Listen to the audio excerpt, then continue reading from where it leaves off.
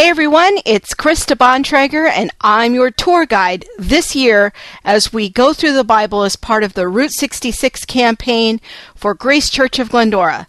This is the Points of Interest podcast where we preview this week's reading and get you ready to get into the Word of God. Are you ready? Here we go! We'll be starting out this week in Matthew chapter 27, finishing up the book of Matthew, and then going through a big chunk in the book of Mark, all the way up through Mark chapter 13. Last week we left off as Jesus was headed to the cross in chapter 27, and in chapter 28 with the resurrection and the ascension of Jesus. And just a couple of quick notes to point out on this very important passage of Scripture. One is to take note of in all of the Gospels as we go through how prominently the women figure in the resurrection accounts of Jesus. And this is one of the intriguing features of the Gospels, because many liberal scholars would say that the Gospels were written 100, 200 years after Jesus, and that they were made-up stories based on a legend of a person named Jesus. If that's true, one has to wonder why the women would feature so prominently in these stories if it wasn't true. Because women in a patriarchal system wouldn't make for the most credible eyewitnesses of the most amazing historical event ever in the history of the world. And if someone comes back to life in such a pronounced way, you're probably not going to have the testimony of women sitting at the cornerstone of the whole thing. And yet, that's one of the key features that all the Gospels have in common, is that the first eyewitnesses were the women. Another interesting feature of Matthew's Gospel is how he ends the whole matter. He has, in the words of Jesus, as he's ascending to the Father, he says, "Therefore go and make disciples to all nations." Now think back to last week. How did the Gospel of Matthew begin? Remember that genealogy? And it starts off with the record of the genealogy of Jesus, the son of David, the son of Abraham. In the beginning, Jesus is portrayed as the Jew of Jews. And yet, even in his genealogies, there's little hints of the Gentiles and the presence of the Gentiles coming through. And now, by the time we get to the end of Matthew, the gospel, the good news of the kingdom of God, the new covenant, is now poised to go to all the nations, all ethnic groups, all peoples everywhere. This was something unprecedented under the old covenant. Sure, we've seen types and shadows and hints here and there with Jonah going to Nineveh, or Rahab or Ruth, but nothing on this scale where Jesus is commissioning his followers to go out into all the world. And notice the second part of Jesus' command. It's not only that they are to go into all the world, or to all nations, baptizing them in the name of the Father, the Son, and the Holy Spirit, and then the second part, teaching them to obey everything I have commanded you. Notice that part, because that's the part that has been eclipsed so much in our culture. There is a trend today among some churches even with the evangelical name, of Jesus just accepts everyone just as they are. Well, yes, Jesus does accept everyone just as they are when they come to the cross and in their need of forgiveness, and he calls them to repentance. But then at that salvation, then there is the time of discipleship and continuing to repent and turning away from your sin. And Jesus will not allow us to go on in our sins unpunished. He will not allow us to dwell in that land of how we used to be. Now we are a new creation. We have crossed over into the new covenant, and our lives should reflect that. And part of what we need to be doing is preaching the gospel, baptizing people, and then teaching them into discipleship and how to walk in the ways of Jesus. Christianity isn't just a belief and, well, I believe in Jesus and that's all it takes, and don't judge me about anything about how I live.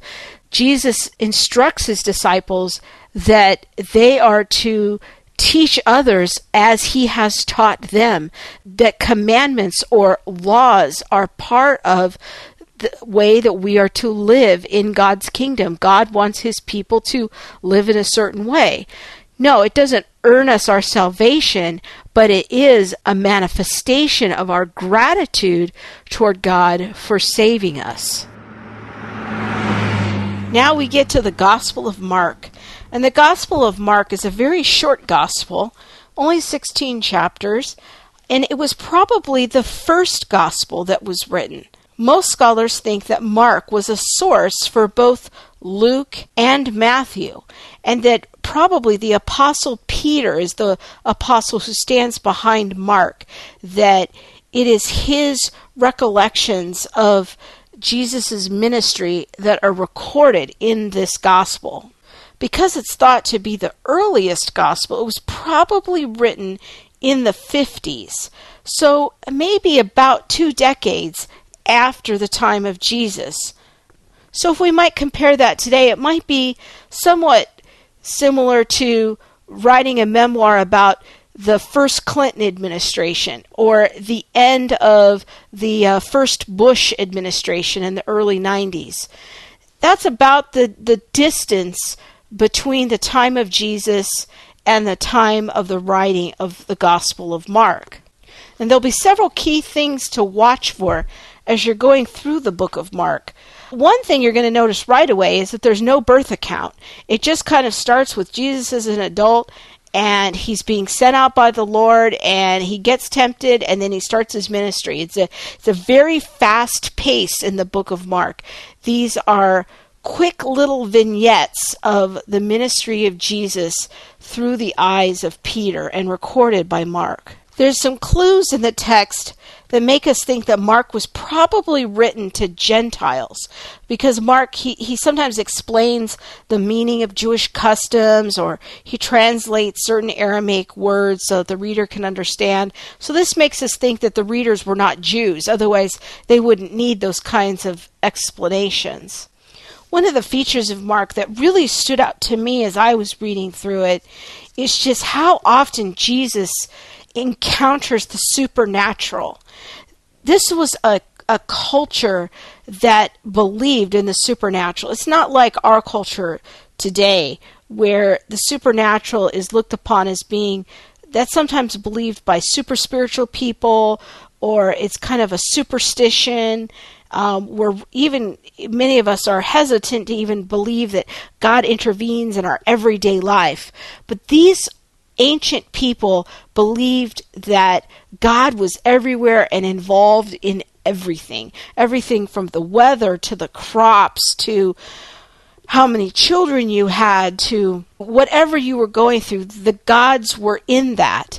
And from a Jewish perspective, we see Jesus confronting the powers of demons and even Satan himself all along in his ministry in the book of Mark. So that's something that you can watch for, is how often Jesus is interacting with spirits, and even when he's healing people, he's coming up against these diseases oftentimes as being a result of demonic activity. And what Jesus is trying to show us in the Gospels is that the kingdom has come. The kingdom has intervened into the world. If you remember back to the prophets, remember their descriptions oftentimes, what the world would be like when the Messiah would come. And they would talk about this age, that this age was filled with evil and disease and sickness and demons, and that evil people triumph over the good. But in the age to come, the prophets told us, the time of God's rule, it would be characterized by the presence of the Spirit and righteousness and health and peace and prosperity and wine and food, and all of these things would be there in the age to come. And that was the age to which the people were expecting the Messiah to speak into. Well, what Jesus does is that he inaugurates or ushers in the kingdom, but not exactly in the way that the Jews expected, because it was in the midst of the age that was already there. So if we might think about this, is that before the time of Jesus, under the old covenant, it was living in this present age. And then Jesus comes and he inaugurates the kingdom. And you're going to see that in the Gospel of Mark. And we've already seen in the Gospel of Matthew. He says, the kingdom of God is like this, and the kingdom has come. And in that sense, the next age has come to earth in Jesus. And so he is bringing us a foreshadowing, a foretaste of the future age. And so he brings righteousness. He brings healing from disease. He brings a time of food to abundance as he feeds thousands of people. The wine flows at the wedding of Cana in the book of John. There is restored health, and there is even resurrection from the dead with Lazarus and with Jesus. So we have this foreshadowing of the kingdoms to come. It's coexisting with this present evil age. And so we live in that time. We live in the time of the present evil age, and that the kingdom has come in some reality.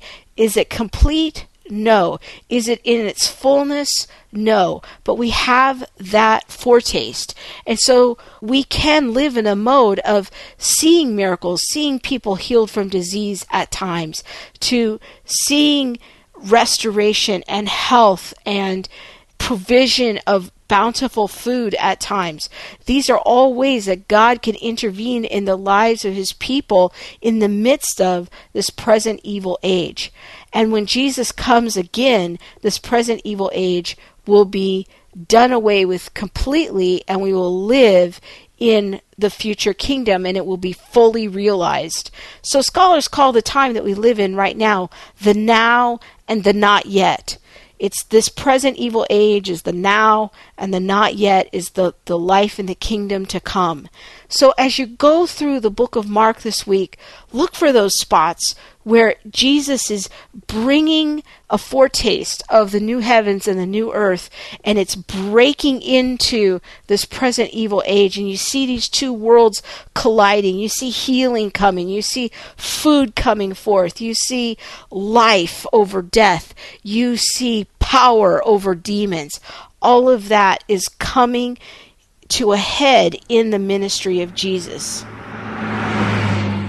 Finally, let's talk a little bit about parables, because we've already read a lot of parables in the Gospel of Matthew. We're going to keep reading more parables in the coming Gospels, so it'll be good to have some basic principles of how to properly interpret parables under our belts. Now, the first thing we should say about parables is there's really a variety of types of parables. So you want to look at the parable and try to figure out, what kind of parable is this? Now, the parable of the Good Samaritan is really a true parable. It's a complete story. It's all in one unit. It teaches a major point. But there's other kinds of parables. There's metaphors. There's when Jesus says, "You are the salt of the earth." That's a metaphor of what we ought to be as his people. Sometimes Jesus even engages in allegory, where different aspects of the parable stand for certain ideas or other things that are pointed to in the parable. Like in the parable of the seeds and the sower, he says this kind of soil means this and this kind of soil means that. That would be a way that the parable has allegorical features. Basically, parables take illustrations from everyday life that the people could relate to, and Jesus would capitalize on those things to make a very specific point. Another thing to remember is that Jesus didn't have to explain the parables very often. Sometimes he used parables as insider teaching so that the meaning would only be apparent to those who were following him as disciples, but the crowds would be sort of confused about what he was saying. Other times he used parables as a way of explaining to the crowd a certain point, and they knew exactly what he was saying, and he didn't have to explain it very much. Often the real kick of the parable was that it had a twist in the end. And that's what you have to watch for, is the twist. And it often goes unspoken because it would have been understood by that culture. It's just like a joke. If you have to explain a joke to your audience, then it's really not that funny. Jesus didn't have to explain a lot about the parables because the people often understood them. Often vast parts of the parables that we don't understand because things were unspoken and unexplained. So that can be the difficulty in interpreting the parables. It really helps when you interpret the parables to look for the surrounding context, to see how does Jesus lead into the parable? What is it that this parable is supposed to be illustrating from the words of Jesus? Usually they follow a sermon or they illustrate a sermon point that Jesus is trying to give. So look for that lead in, because that lead in is usually intimately connected to the main purpose of the parable itself. You don't want to interpret a parable just standing on its own. And often the authors would string together several parables, all with illustrating similar points, but in a variety of ways. There's several parables that start off that say the kingdom of God is like, and then it will give an illustration of what that's like. It's telling us something about the nature of the kingdom of God. The parables were essentially verbal vehicles that Jesus was trying to use to call people to action.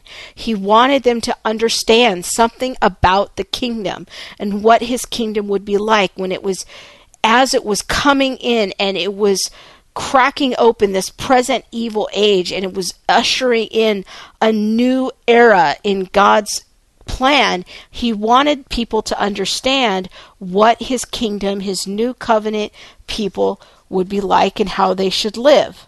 The main question you want to ask when you're interpreting any kind of a parable is, what is the main point? Try to focus on one main point. Try not to get all bogged down in the details of the parable itself or in the illustration itself. Many of these illustrations are going to be difficult because they come from farming societies. Most of us are not farmers, or we didn't come from farming people.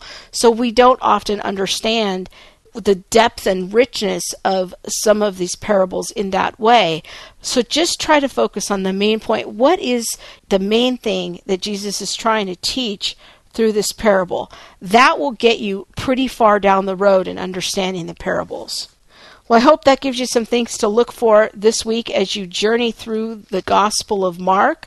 We'll continue talking about Mark next week and finish it up, and then get into another one of my favorite Gospels, which is the Gospel of Luke. And I look forward to continuing our adventure together next week on Route 66. We'll see you then. God bless.